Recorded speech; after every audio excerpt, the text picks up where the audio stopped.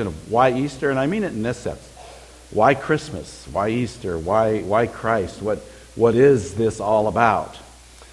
It comes out of this passage because the Apostle Paul is the author of this book, and it's written to a city called Colossae. And he'd never been to that city, and he's writing this letter to them because he's heard about their faith. There are believers there. They're people who believe in Christ. And there's also another city he has in mind, Laodicea. Laodicea, if you're a Bible scholar, you're familiar with that word from the book of Revelation. It's also mentioned, I think, 3 or 4 times in the book of Colossians. He's writing this letter to both those cities. And what he's concerned about is that human beings have this tendency, I think it's kind of like a Christmas morning tendency of a 5-year-old.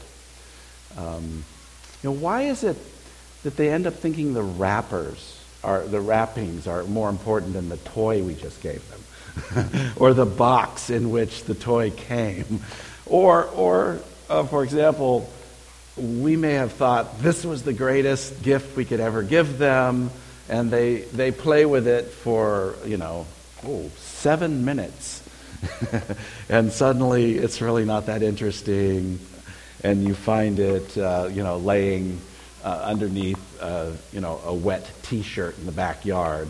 You think all of the effort, and maybe they even begged for it, right?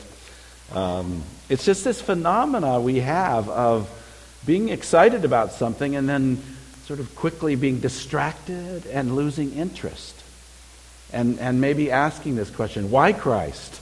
Why Easter? Why do we celebrate this? Why is this so important? We live in a very competitive world.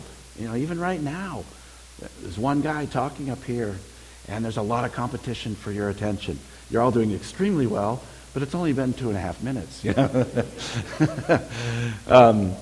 We live in a very competitive world. And here's the philosophical side of this. This is completely intended by God. God made the world to be exciting and distracting and wonderful and just filled with things that catch our attention. I took some safety training for motorcycle riding. A couple years ago, I decided to have a very tame midlife crisis and to buy a used motorcycle, which has been really, really wonderful. I've enjoyed it a great deal. But I took the police-approved motorcycle training course. I highly recommend it. And one of the things they said is that we people, and you probably already knew this, we're attracted to motion. Like something moves and we look at it. And the idea for them was, so therefore when you're riding a motorcycle, move around a little bit. Don't just stay in one place, like shift in the lane so people can see you. They're attracted to motion. God has made us this way, to be attracted to ideas and things that are bright. And this is what was happening in the city of Colossae and Laodicea. There were people who had been all excited about Christ, but they didn't go very deep. They went kind of shallow. They put their roots in just a little ways. And then this competition was coming in, saying, hey, there's something even better than Christ, and we have it here, and we can fix you up, and we can tell you how to live, and we can make it a lot easier, actually, by giving you a set of rules. Keep these 5 rules, and God will be happy with you. And so Paul's writing to explain to them how amazing Jesus Christ is, and how blow you out of the water the resurrection of Christ is. And how the main meat of the message of Christianity, when properly understood, rocks us back in a sense of overwhelming awe that draws us out to want to know more, to love Him, and to experience Christ more. So that's what we find in this passage. There's some words in here about Jesus that, literally, they look like hyperbole. I like that hyperbole word because it has Greek roots, and I like Greek. I studied Greek a lot in college and seminary. You know what hyperbole means? Well, it means like a wild pitch that the pitcher throws it. It's like way, way overthrown. Hyper is huge over. Hupo in Greek is under. We might say hypodermic, under the skin. But this is hyper. By the way, a hypodermic needle does you no good at all. That's when they go, woo! Right, that's just an aside. That's an added bonus for today. But a hyperbole is, and the word, what do you think the word bole means? Ball. It means to throw. So to throw way over. Now there's some words in this text I'm about to read which you could think, wow, that's just hyperbole. But the thing about Jesus Christ is, it's not. It's not hyperbole. We celebrate Easter and we say he is risen indeed. This is a reality. He was dead and he came back to life. He walked, he talked, he was huggable, he ate. He cooked breakfast for the boys on one occasion. This is real. So let me read the text with a little bit of commentary, and then I'll go back through it, kind of summarizing some of the main points. Again, I'm not in any way trying to hit it all today. I'll just hit some of it. And when it gets a little too long, you can hit me, okay? That was a joke. I have to label things. Joke. Laugh here. That's how pitiful it's gotten to be. Well, let's shift gears and read the holy word of God. For I want you to know how great a struggle I have for you and for those at Laodicea and for all who have not seen me face to face. You can think that's us. I never saw Paul face to face. Of course, he's not now living and having this struggle, but he so wants us to get it. That their hearts may be encouraged, being knit together in love, to reach all the riches of full assurance of understanding and the knowledge of God's mystery, which is Christ. We just sang a beautiful song about that. Come behold the wondrous mystery. That's what that's about, this wondrous mystery. And I'm going to open that up, Lord willing, in a couple of minutes. What is the mystery in this passage? Christ. And look, here's one of those hyperbolic statements that's not hyperbole. In whom are hidden all the treasures of wisdom and knowledge. Isn't that a beautiful statement? In this one person, Christ, who is a mystery to be revealed, are hidden all the treasures, the wealth. As a kid, I grew up in the state of California. I'm a Californian by birth. And our church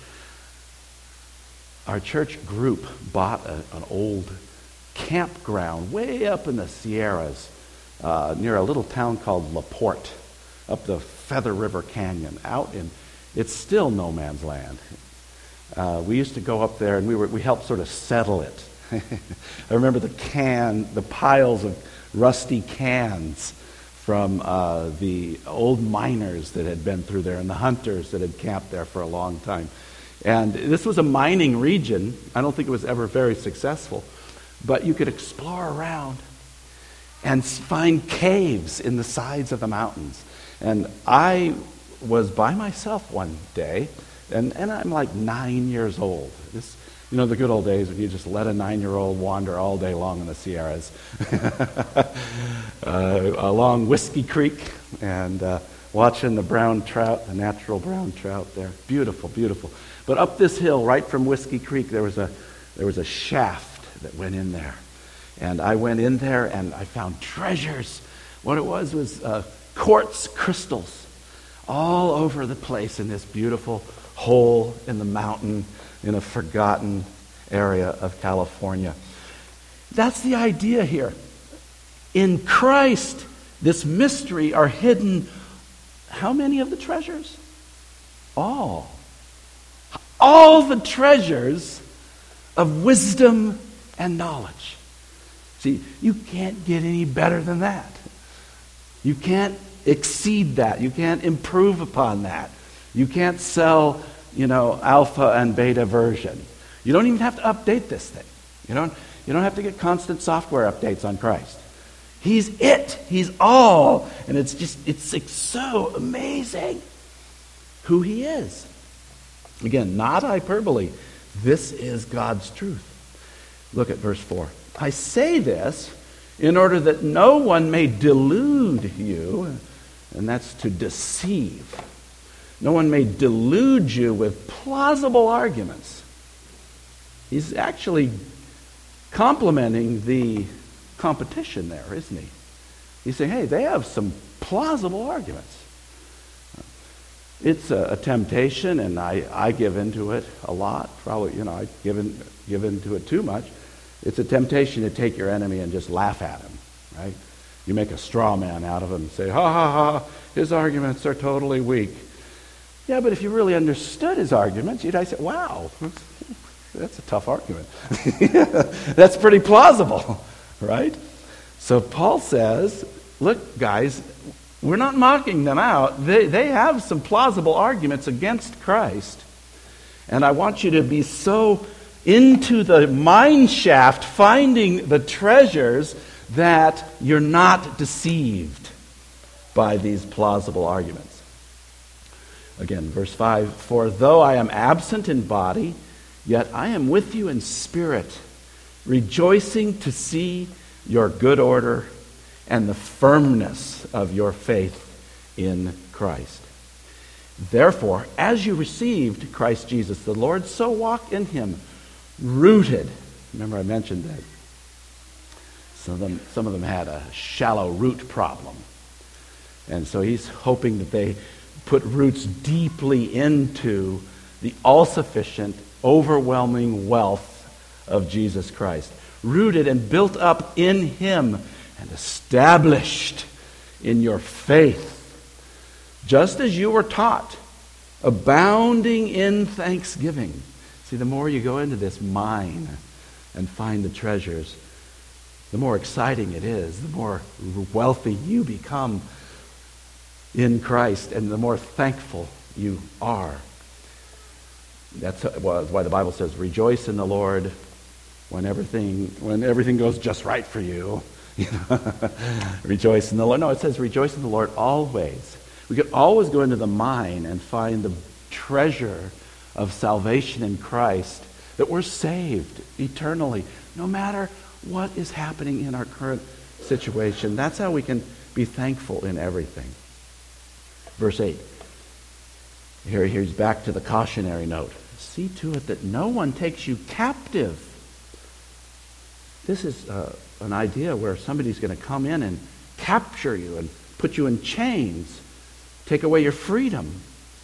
See to it that no one takes you captive by philosophy and empty deceit, according to human tradition, according to the elemental spirits of the world, and not according to Christ. And here comes a great non-hyperbolic statement about Christ. For in him the whole fullness of deity dwells bodily. God is in a body in Jesus Christ. God. See, that's the highest being, the God who is. He is there and he is not silent.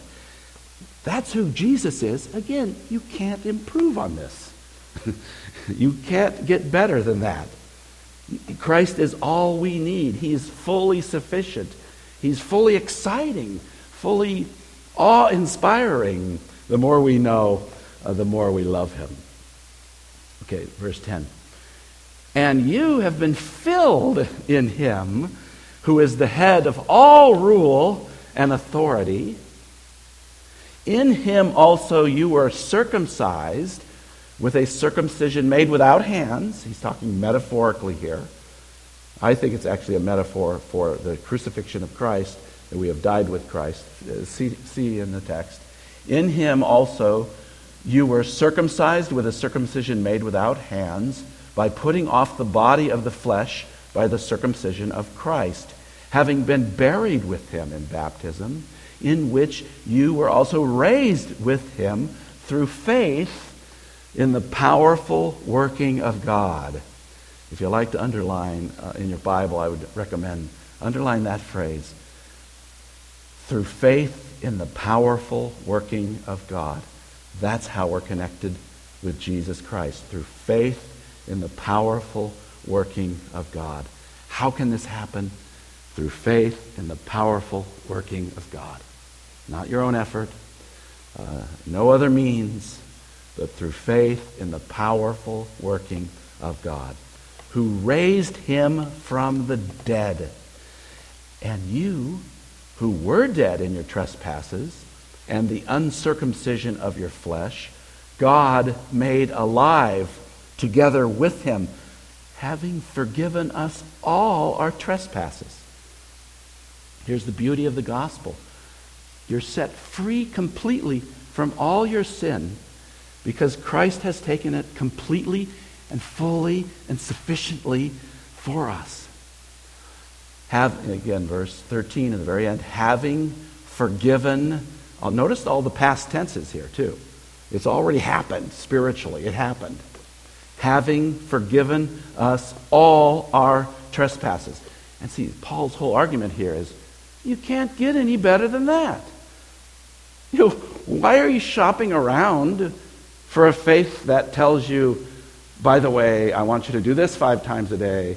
By the way, I want you not to eat that, and I want you to eat this. And by the way, you have to do this, and you have to do that. By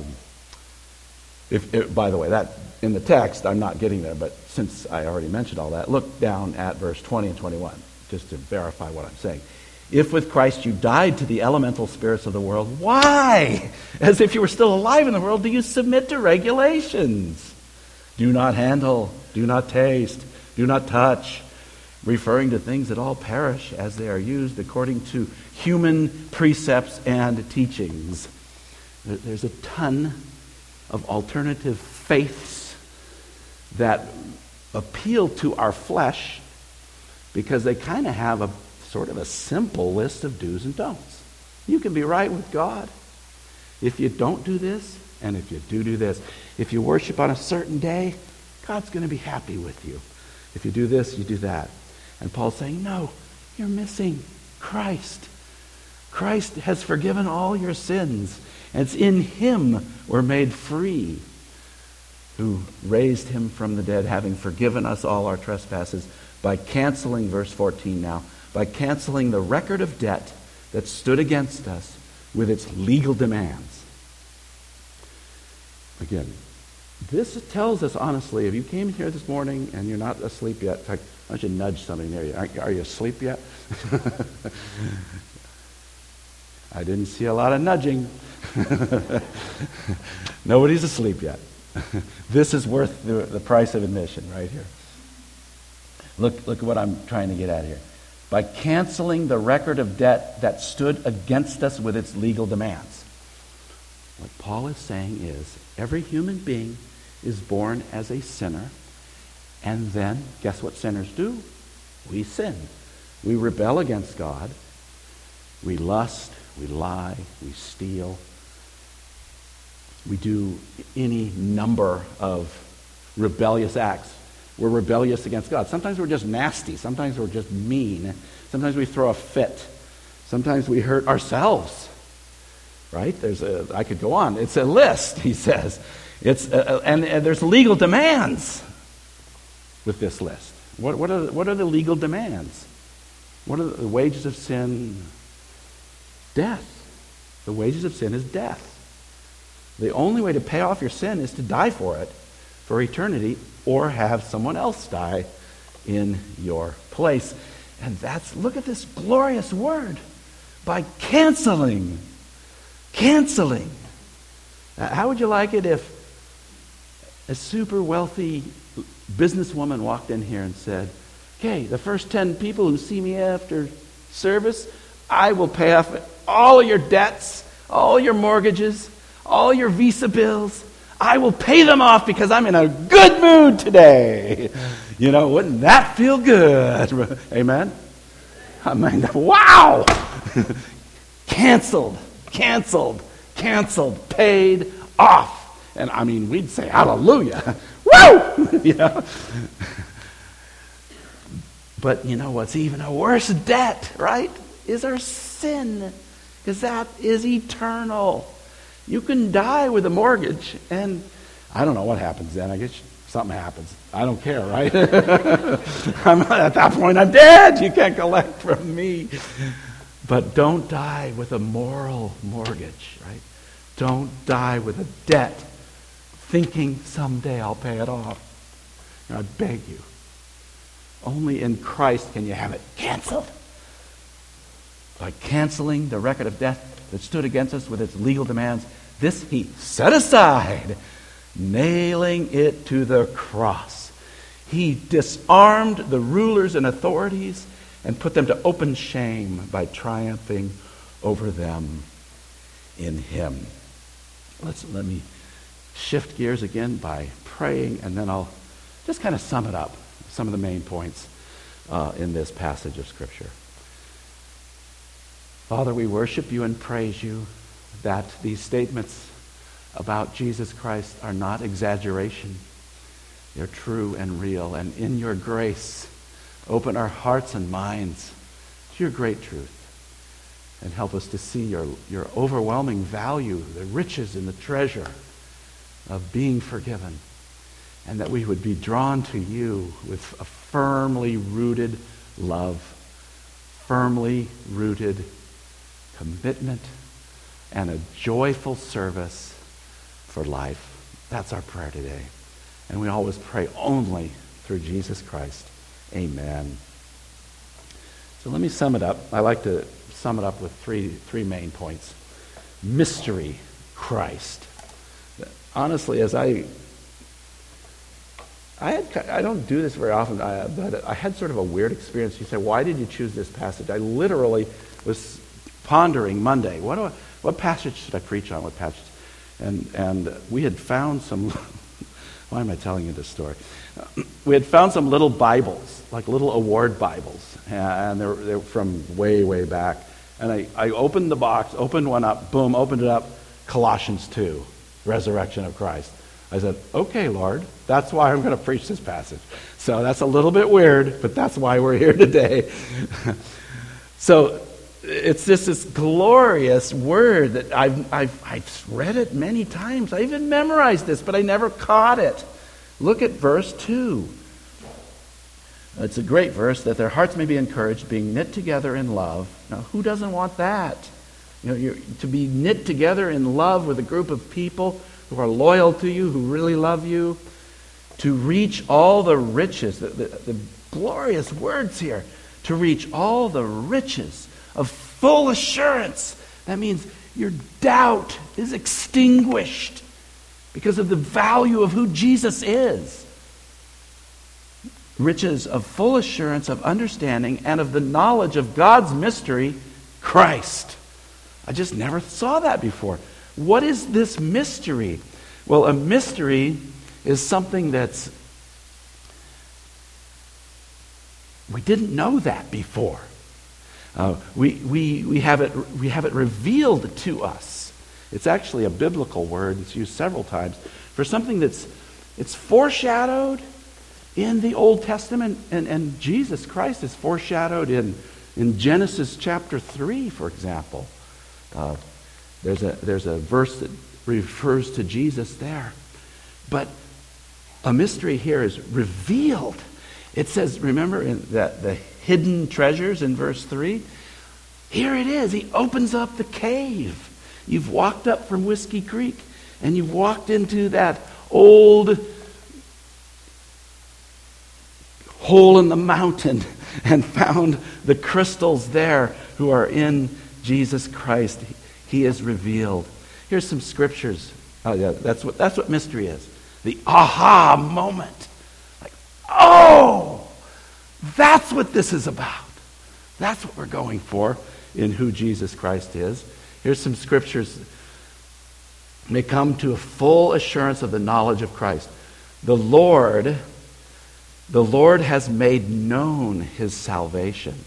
He has revealed his righteousness in the sight of the nations. Now that was written about 3,000 years ago, roughly 1,000 years before Christ. Okay?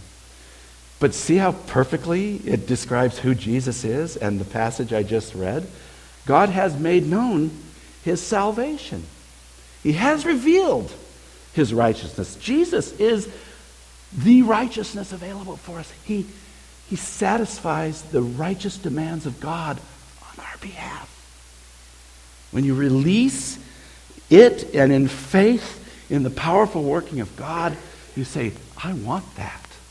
I want to be released from my unrighteousness and to have the righteousness of Christ. Here's more. This is actually a little snippet from Daniel.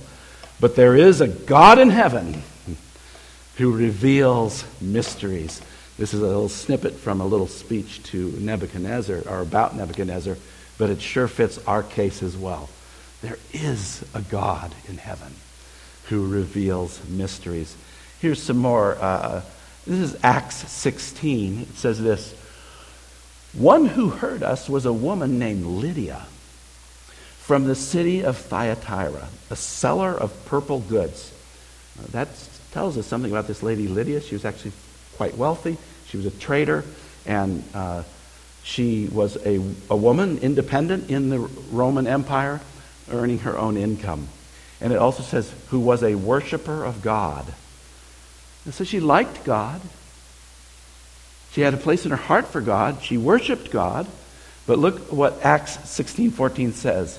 The Lord opened her heart to pay attention to what was said by Paul. That's that aha moment. Christ is what I'm looking for. Christ is what I need. Here's a couple of more verses. This is 1 John 5:20. And we know that the Son of God has come and has given us understanding so that we may know him who is true. And we are in him who is true, in his Son Jesus Christ. He is the true God and eternal life. Fleshing that out, here's Ephesians 2. And he came and preached peace to you who were far off, and peace to those who were near. For through him we both have access in one Spirit to the Father. See, right now even in the Word of God, Jesus is preaching. He's preaching to those that are far and those that are near. He's preaching peace. Come to me for peace. And maybe, just maybe, there's that miracle happening in your own heart right now. The Lord opened her heart. The Lord opened your heart to hear it, and the mystery is revealed. Aha! I need Christ. One of my favorite passages in the Bible, I just love it, is Matthew 11. And this is one of the high points in that text. Jesus is talking. By the way, in the context is, everybody's rejecting him. It's like, humanly speaking, he's a loser. They're rejecting him. They thought he was not worth listening to, right? And this is what he said. All things have been handed over to me by my Father, and no one knows the Son except the Father, and no one knows the Father except the Son, and anyone to whom the Son chooses to reveal him. Let me read that again. No one knows the Father except the Son, and anyone to whom the Son chooses to reveal him.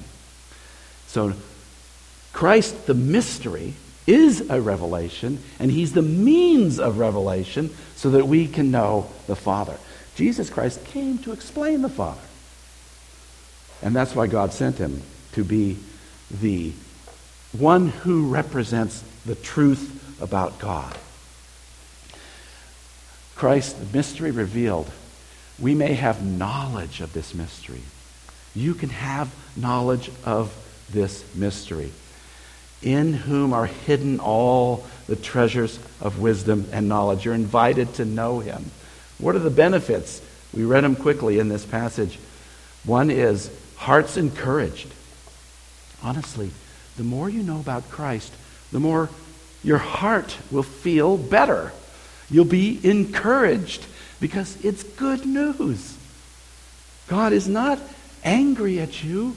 He has satisfied his wrath in Christ, and through faith, you can know you're forgiven. And he wants you to grow in him, to grow in victory. So it encourages your heart. Secondly, knit together in love. I mentioned this as I read together. This is the goal of the Christian life, that we grow together in love and being knit together in a family, an extended family that is so fulfilling, and it's an eternal family that God calls us to. And then the final one here, and this is verse 2, by the way, to reach, to attain all the riches of full assurance. You can know that you're right with God. You can know this. You can have this wealth of the full assurance. And how would that be? It's by faith in Jesus Christ. Because he is all you need. Jesus paid it all. And it is completely paid off. Like I mentioned, the wealthy lady who offers to pay off all of our bills. Christ is the one who pays off all of our bills. Christ, the mystery revealed. And then I want to make a point about the hefty competition. Hefty competition. There's hefty, strong competition to this message. All the alternative religions in the world are telling you to do this, do that. If you obey what we're telling you, you're going to be right with God. They might say this is too simplistic to believe that Christ paid your full penalty for your sin. Hefty competition. And look, as the text lays it out, some try to delude us with plausible arguments. They're trying to deceive us. And as I said, as I read it, we don't gain ground by saying their arguments are just stupid. No, their arguments can be quite plausible. We have to understand them and learn how to refute their arguments and basically come at it, reframe the argument by coming at it with the strength of who Jesus Christ is.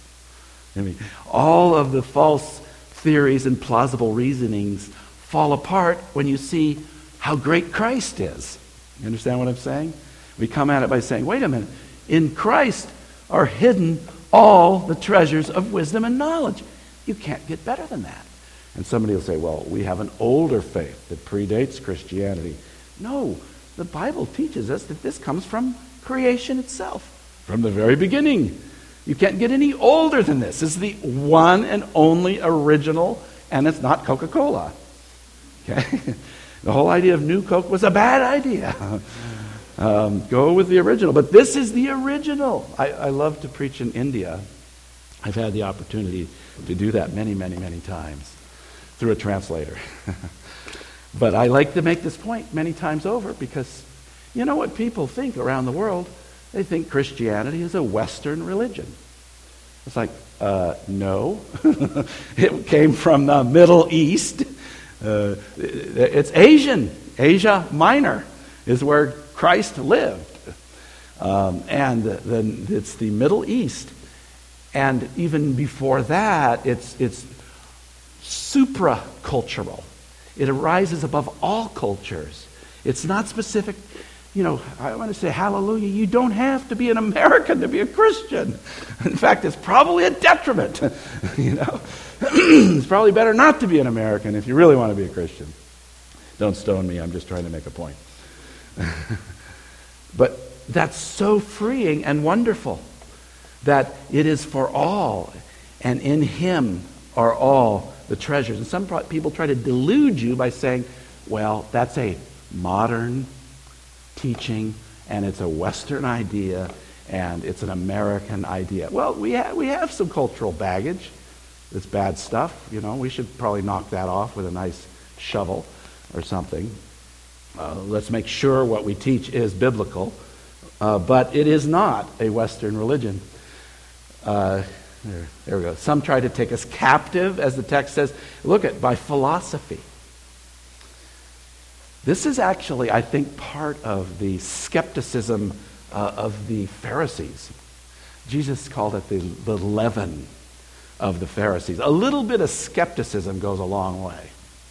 If you can just introduce a little bit of skepticism into somebody's mind that's unfounded, is just questionable, that can go a long way. And philosophy can be a part of that. Maybe better, empty deceit. Just empty deceit. No, that's just one version. You hear all kinds of arguments, honestly, and academically and intellectually, they're hollow. Things like, the Bible was just written by man, and there's been so many different, versions of it that you can't really believe any one version versus the other. Historically, that is not true.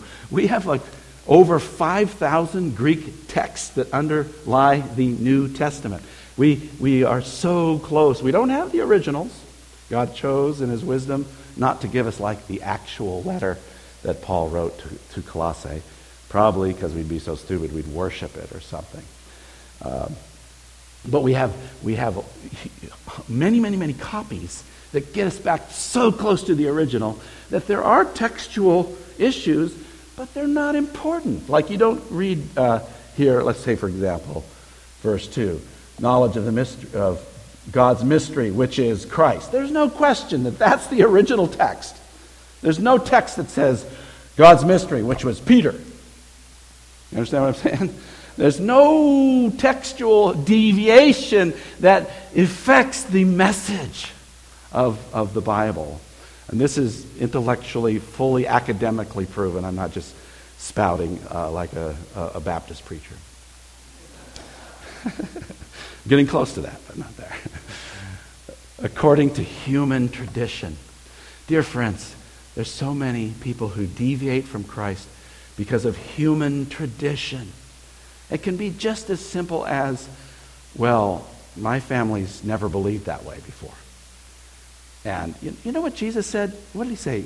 You might have to actually hate your mother or your father. And we think he meant it in this way. If your mother or father are keeping you away from Christ, don't make that choice to go with mom or dad, because you're losing your life. You actually have to treat them as if, Mom, Dad, I don't believe what you believe. I believe in the Bible. I believe in Jesus Christ. And he's all the treasures of wisdom and knowledge. And he draws me to himself. And I have to cut my relationship with you in this area, dear Mom or dear Dad, according to human tradition. I could go on and on about this, but I won't. More to be said later. According to the elemental spirits of the world. This is sort of like New Age. It's like if you have a right crystal, we rent a little house and we have people come in with a crystal walking around the house. I want to check the energy in this room. Okay, there I am mocking them. I'm sorry. But it seems a little zany to me, right? It's the elemental spirits. And what's drawing them away from the simplicity of faith in Christ? Some of those crystals I found in the mountain, goodness sakes. They have this idea that this is elemental and real and deep. And no, we know the God who created quartz. We worship him. And we are happy about the quartz crystal, but it does not lead us away from Christ. So hefty competition. And then we end with this. Christ, overwhelming reality. I point back, I've used the word hyperbole. These are gorgeous, wonderful, non-hyperbolic statements about who Jesus is. He's worth, guess what he's worth? Worship. You can worship him. You say, worthy is the Lamb who was slain. Quickly, Christ is fully God living in a body. He's not half God, he's not half human, fully God living in a body. And you have been filled in him, this text says. This is overwhelming reality. This is what we're invited to. It's not like a one-time deal. In other words, you grow and grow into this more deeply. And I confess, I need this as much as anyone. Need to grow more and more deeply rooted and grounded. Verse 7, rooted and built up in him and established in my faith. It's a lifetime process, but it's rewarding and wonderful and fantastic. It beats a midlife crisis with a motorcycle. Let me just put it that way. I've tried it, and this is better, okay? And you've been filled in him. You have died with him. And I just want to look back at this beautiful word here as we're getting very close to the end of my talking time. Look at verse 13. And you were dead. What this is talking about in verses 11 through 13 is it's this metaphorical language saying that we're connected with Christ. The Holy Spirit dunks us in. The Bible says he baptizes us into Christ. This is something that spiritually happens to us. And water baptism symbolizes that, but water baptism is not that. This is when we're born again, we're buried with Christ, we rise in newness of life, and we've had a spiritual experience that has eternal results. And I like it so much. You were dead in your trespasses and uncircumcision of your flesh. God made alive together with him, having forgiven us all our trespasses. And I opened this up quite a bit when I read it, by canceling the record of debt that stood against us. It stands there. It's against you. It's real. It has legal demands. He set it aside, nailing it to the cross. So I wanted to try that here. I did a survey and found out some of the sins you guys have committed. Nastiness, lies, stealing, selfishness, worry, now that's a sin too, lust, and pride. None of these will allow you to live in heaven. All of these are worthy of death. But the scripture says that he nailed it to the cross. And I'm going to try to nail it to this cross. Haven't tried this yet, but here we go. Yeah, hallelujah, huh? He nailed it to the cross. It's gone. Hallelujah. And Paul says, you want to leave that? Don't leave that. Come to it. Come to that. It's the only means of salvation.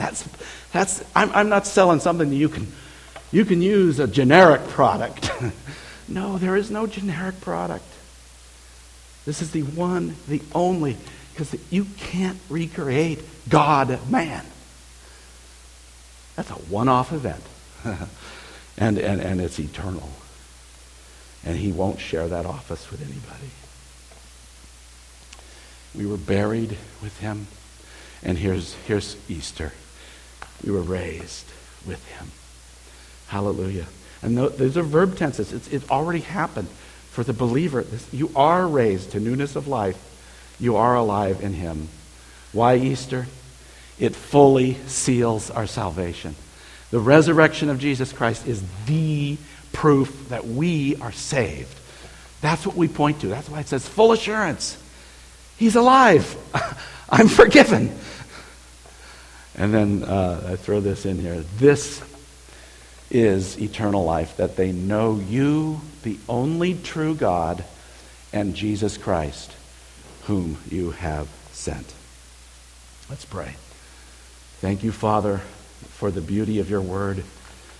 Thank you, Lord, for Christ, the mystery revealed. Lord, we even thank you for the hefty competition that forces us to know you more and forces us to love you and to pursue your word more. And we're so thankful that Christ is the overwhelming reality, and that in him our debt was nailed to the cross. He set it aside. It no longer stands against us. Free us in this faith in the powerful working of God. Amen.